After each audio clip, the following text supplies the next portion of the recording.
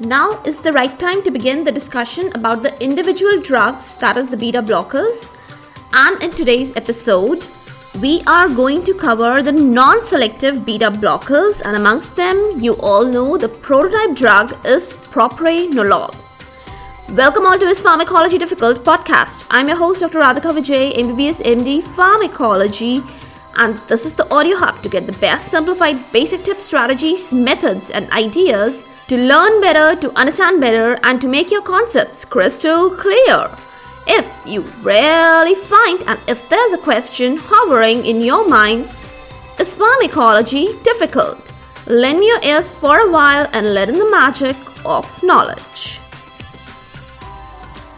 To begin with, we have the prototype drug propranolol. Now, propranolol, as you all know, it acts both on beta 1 and beta 2 receptors with equal affinity, but it has a lower affinity for the beta 3 receptors.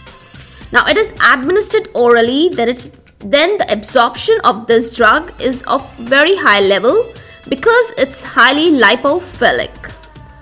The bioavailability of propranolol is around 25%, and this bioavailability can be enhanced when the drug is taken with the food and if the drug is administered for a longer duration of time, that is chronically. It has been observed that generally when the dose of the propranolol is increased, the hepatic extraction is decreased.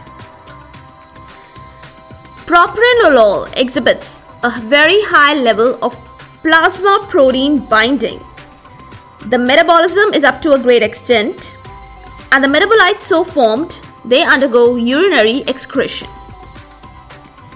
Now, propranolol has a great tendency to easily enter the brain and the central nervous system. The hepatic blood circulation and the hepatic pathologies, they actually determine the clearance of this wonderful drug. There are available many sustained release formulations which are very commonly in vogue. You might be wondering, what are the uses of these drugs? Well, propranolol uses, they are manifold.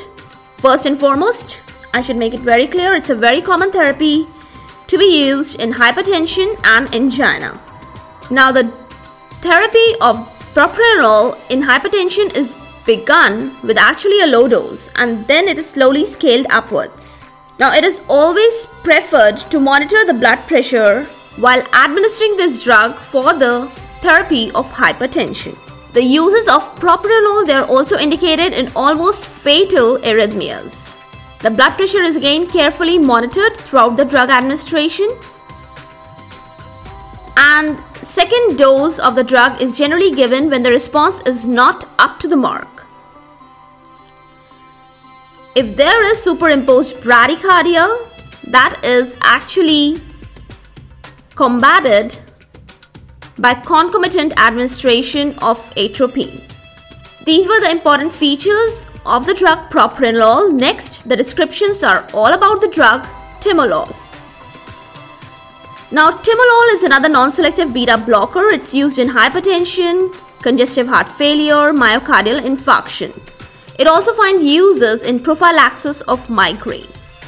Generally, there are no characteristics of intrinsic sympathomimetic activity or membrane stabilizing properties seen along with the use of timolol.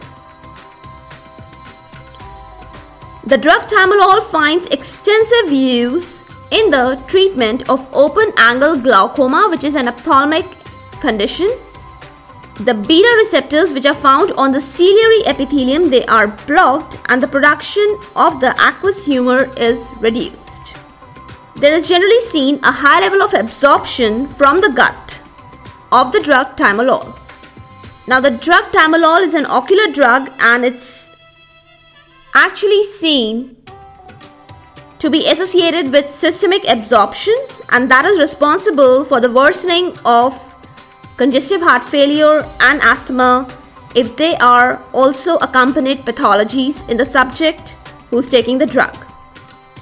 These are kind of adverse drug reactions one can see.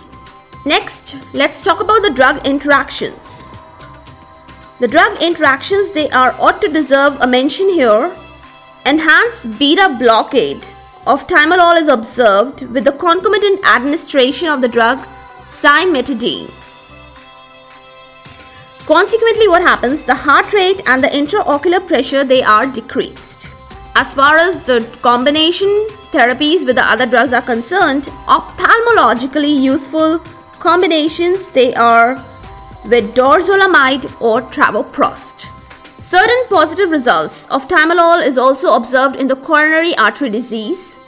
According to the few researches that have been done on this particular drug, the mortality rate in the infarction patients is generally found to be lowered down with the use of this drug. But that clinical application is not much evident. That's a good description all about timolol. Coming over to our next drug, that is non-selective beta blocker, we have in our list nadolol. Nadolol is a long-acting drug. It has a long half-life. The good to mention uses are in hypertension and angina, and certain positive results they are also seen in the tremors related to Parkinsonism, and up to a certain level the use is also appreciable in the migraine prophylaxis. Again, like other drugs, it does not possess any kind of intrinsic sympathomimetic activity or membrane stabilizing property. It's not a lipophilic drug. The CNS concentrations, they are not much effective. The bioavailability is more than 30 to 40%.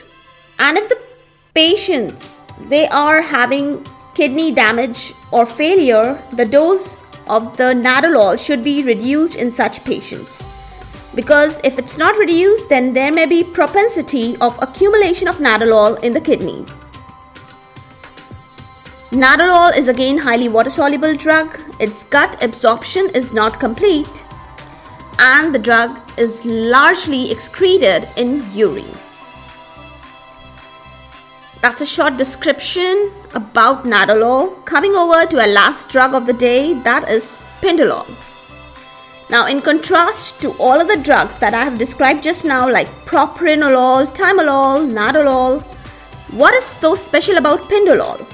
Well, pindolol is actually described as a non-selective beta blocker which possesses intrinsic sympathomimetic activity. Good to mention enough. The membrane stabilizing property and the lipid solubility, they are actually inadequate. What can you imagine the use of this drug? Well, the uses, they are restricted to angina and hypertension. And what is the use of the intrinsic sympathomimetic activity? Any guesses around here? Well, it's extensively employed in the patients of bradycardia or the patients having low cardiac reserve. 50% or more drug is actually metabolized in liver, and rest of the drug is excreted in urine. Again, I want to mention here, if the subjects taking the drug, they are having kidney damage or kidney failure, then the clearance of the drug is adversely affected. So that was a good enough description of all the non-selective beta blocker drugs, namely propranolol, nadolol, timolol, and pindolol. In the next episode, we'll be definitely talking about the selective and the special beta blocker agents. For all the updates and latest episodes of my podcast, please visit www.ispharmacologydifficult.com, where you can also sign up for a free monthly e-newsletter of mine. It actually contains a lot of updates about medical sciences, drug information updates, and my podcast updates also. You can follow me on different social media handles like Twitter, Insta, Facebook, and LinkedIn. They all are with the same name, is Pharmacology Difficult. If you're listening for the first time, do subscribe and follow whatever platform you are consuming this episode. Stay tuned. Do rate and review on iTunes, Apple Podcast. Stay safe, stay happy, stay enlightened. Thank you.